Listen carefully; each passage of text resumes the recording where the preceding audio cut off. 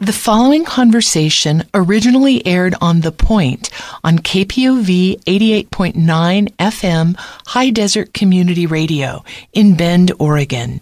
Airing weekdays at 9 a.m., The Point is a half-hour, locally produced show focusing on people and events in Central Oregon. I'm JC Silk, joined by my co-host, Louise Kaplan. Our guest this morning is Cheryl Adcox, a registered nurse and end-of-life doula. Good morning, Cheryl Adcox. We are thrilled to have you with us today to talk about a subject that most people don't usually gravitate towards, death. So first off, can you tell us a little bit about yourself and how you became linked to this stage in life? Sure. Thanks, JC. I'm honored to be here with you today. I am a registered nurse with a background in oncology and hospice nursing. So I've been a nurse for 20 years. I've been in Central Oregon about 10 years now. And what draws me to death? That's an interesting question. I get asked that quite often, but I think it's really the mystery of it. That's what draws me. And also the shared humanity. That's what we share. Yeah, we're all going to meet death in the end. So recently I attended one of your facilitated death cafes where you shared your philosophy on death culture in the United States. Can you talk more about that and why it maybe needs to change or get less commercial? Sure. I think here in America, we are very removed from death.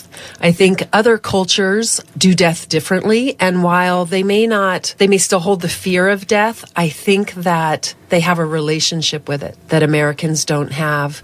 With the advance of medical technology, death has been removed from us, so people end up in nursing homes, ERs, ICUs, and we don't see it, whereas 150 years ago, death was in our homes, and we were part of the funeral, so we had more of a relationship with death. And I think that we need to move more towards where we were and I always say as a doula that if I do my job right, I'm going to work myself right out of a job, because part of it is helping people to accept death, to be around it. I think as humans, we know how to attend death, but we've just forgotten how to do it. So I think as doulas, it's a big education that we can take care of each other through our death, and it doesn't have to happen in the hospitals and in the nursing homes. You mentioned that things are done differently in other cultures. Talk to us about that. Well, there's some cultures where they'll kind of mummify their dead. And then on the date of the death, they may bring that person out and redress and kind of a paper mache around the skeleton. And so they have more of a relationship. We look at in Mexico, they have Day of the Dead. Day of the Dead, right. Where people go to the cemeteries and they honor people who have died. So they have more of a relationship. And here in America, it's just so removed from us that we don't see it. Yeah, I remember that. So we have fear. I remember that being brought up in the death cafe, that I didn't even really realize how most of us die in the hospital now, and it's so detached. But when we picture a peaceful death, it's in our homes. So I was wondering if you could maybe explain the death cafe a little bit more to our listeners and maybe the benefits of attending. Sure. Death Cafe is actually an organization. It's not something I came up with. It started in England in 2010. By a man named John Underwood. He wanted to have a gathering and talk about death, but he couldn't find a public arena that would allow him to bring a group of people. So he did it in his living room with his mother. And since that time, an American, her name was Lizzie Miles, discovered the Death Cafe and brought the idea to America in 2011. And since that time, there have been over 7,000 Death Cafes across the globe. And the whole intention of Death Cafe is to help people to lean into the reality of death, so that the idea is that the more we lean in, the more we can make of our lives and the more meaning we can find in our lives once we lean into death. Because I always say that any conversation about death is really a conversation about life. Yes. And anytime we lean into the reality of our own deaths, it makes us look at our life and our time, and how are we spending our time? Who are we spending it with? Are there dreams that we're not realizing because we're too afraid to do it? Mm-hmm. So I think that any exploration of death is life enriching. Segueing a little bit away from that, I actually recently read The Top 5 Regrets of the Dead or Dying by Bronnie Ware, who is in palliative care. And she also talked about how people will regret, like, putting pressure on people's judgments of them or not living their authentic self or getting in touch with childhood friends. And I was wondering your opinion on why do you think it takes facing your own mortality in order to live your realized self? Oh, that's a really good question. Because I think we can distract ourselves. And yeah, we distract ourselves. And when we don't see the bigger picture and see a world where we're not in it and kind of imagine what we're leaving behind as far as legacy, as far as what we're teaching and showing other people about life and how to live it. Yeah, I think, and there's nothing in our culture that supports us talking about and looking at death. It's not supported. People don't want to talk about it until it's actually right on their doorstep. And then it's a moment of crisis, and decisions are being made in fear and anxiety and not a calm, rational, well thought out way. So I think that's the importance of the Death Cafe too, is gives us space to explore some of these issues and to really contemplate our own death and how we would want that to play out. So you've been holding your Death Cafes at the library. Yes. Talk to us about what types of people attend. Young people, elderly people, sick people, well people? All sorts of people across the board. I've been really encouraged and inspired by the amount of young people coming to the Death Cafe. I think it's amazing because I always say you're never too young to start thinking about your own death. The more we think about it, it changes our lives and how we're living them and choices that we're making. And it really does make life richer in my own experience. So I've had people that have a terminal diagnosis that are coming to Death Cafe, people who have just sat bedside with a loved one who's dying, people who are just exploring. So it's across the board, which makes it a really rich discussion when you have different perspectives and different age groups.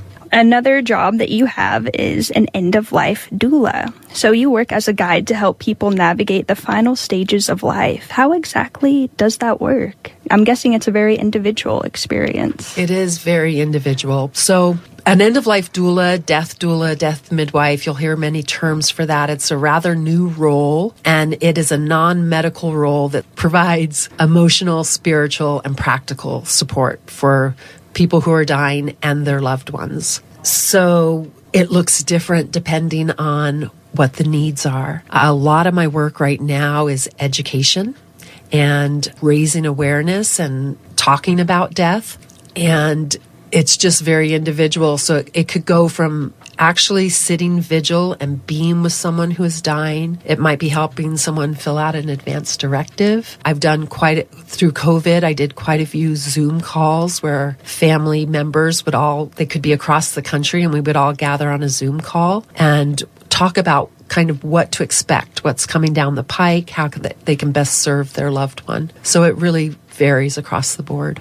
So, Cheryl, you're also a registered nurse. How has this helped you as a doula? That's an interesting question, too. I think it has allowed me to be around death, for one, and become really comfortable being around death and talking to families. That education is priceless. I really pondered when I resigned from my nursing job in hospice and decided to get certified to become a doula. I really questioned whether I needed to get certified because I had the RN experience. I decided to go ahead and do it, and I'm so glad I did because it really helped me change my focus from a nursing focus to a doula focus. I have the highest praise for nurses, and I'm so proud of my nursing degree, but it helped me turn to more of a heart-centered practice. When I was nursing, I was always so jealous of the volunteers because they got to just sit bedside and talk with people and have the time to do that. And that's what I appreciate about the doula work. So that differs you from your RN background, but how do those services differ from those of hospice? Well, hospice is it's a medical role, right? And they have an entire interdisciplinary team that has a social worker, they have a chaplain, you have a nurse, you have a home health aide, whereas doulas work a little bit more independently. And the vision of being a doula is not that we're instead of hospice. We want to be alongside with hospice. We think we can help support. Because what I saw when I was a hospice nurse going into people's homes is that hospice does excellent work, but that some people just need more time and more attention.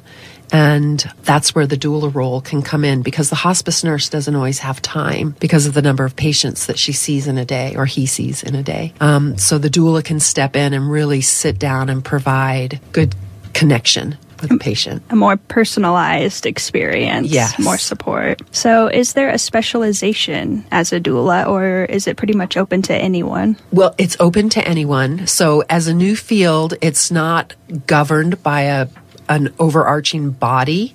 It's kind of an independent field at this point. So doulas are doing a wide variety of things. And at this point, because there's no licensing, really anyone can call themselves a doula. So I just urge the public, if you're going to hire a doula, just to make sure of their background and their intentions coming into your home. So what has changed your life about being a doula? Do you find that this is a very dedicated life of service? Because I could see this being a very emotionally hard job at times. How do you recharge? Well, it can be challenging, but I feel so honored to be in this role and to be able to help people through the end of life. I just hold it so dear to my heart. It can be challenging, but it enriches my life so much. And it teaches me the importance of what's important to me in my life. It teaches me how to prioritize things in my life and to really appreciate the simplicity. The simpler my life is, the happier my life is. And that's what hospice and doula work has taught me. One thing I saw on your website is it's never too early to kind of get started with this work. And you also mentioned before we went on air that people often wait until mortality is staring them in the face to talk about death. How early do you recommend? Or is it just a feeling, an intuition, or when you need help, or... I think as soon as you're called and start having the inquiry. I also think, especially my generation and older, children were shielded from funerals and death. And I think young children understand death in a way that we don't. And I just think it's never too young to start talking to kids about death and to start exploring that, because it really is a lifetime of work. So you facilitate living funeral celebrations, which are becoming more common in our culture. Can you explain what that is and what it's like to facilitate them? Yeah, I love these living funeral ceremonies, and perhaps the title might be a little misleading because it's not a funeral for someone who is going to die soon. It's not that sort of a living funeral. This is for people who are walking around in their lives, healthy, but contemplating death. So it's done in a small group setting, and I facilitate it and lead people through several different exercises that will help them lean closer into the reality of their own death. And while it's a 3-hour ceremony, and while it may seem like it's a daunting experience, the feedback I get is that it's so life-renewing and life-enriching, because people have a real opportunity to look at the lives they're living and really contemplate what's not working for me right now. What's not working, and what do I need to let go of to have a more meaningful, fulfilled life? So you can do a living funeral anytime in your life. It's about reflection, appreciation. Is that what you're saying? Yes, and the whole idea actually started in Korea because the suicide rates are exorbitantly high in Korea. So funeral directors got together with social workers and they created these living funeral ceremonies. But in Korea, they're held in large, hundreds of people will come. And they actually have coffins that they'll put people in, and they kind of nail them shut. Whoa. In air quotes, right? Nail them shut. Whereas the living funeral I do, people lay down, I lead them through a meditation, cover them with a shroud. But in Korea, they have found that these living funeral ceremonies have really helped the suicide rates among the young, and that they can see the meaning of their life and how it affects everyone around them if they were to commit suicide. And so they've created these funerals, and so this is just a kind of an extension of that. Wow. So I've heard of like people holding living ceremonies like when they know they're about to die and just to say goodbye, but I've never heard of anything quite like that. Me, myself, I want a celebration of life, I think, when I go out, just to maybe not have it so mopey. Yeah. I went to a funeral that was most interesting. It was a lady who died of breast cancer, and she had a long time to contemplate her death. And when we entered into the room, there was a table of presents on the back wall. And she actually had presents with heartfelt notes for her guests. Wow. Oh, I love that. I love that. And one thing I want to say about that is when we contemplate our deaths and we have more time to think about how we would want it to go, which it's often unpredictable, but it does give us a chance to express appreciation for others and really honor the life that we've been given. And the one thing I do want to say is that the way we die is a legacy that we leave for those behind us. And the way we die informs those that we leave behind about death and how their death could go. Wow, that is powerful. And I will say the conversation is just getting going, but it is unfortunately the end. So where can people get in touch with you or find out more about what you do, Cheryl? I have a website. It is deathdoula.handinhand.com. And you can text me or check me out on the email. Thanks for listening to this KPOV podcast. KPOV is community radio for the high desert of Central Oregon. For more information and for our program schedule, go to kpov.org. We value your feedback. Drop us a note at podcast@kpov.org.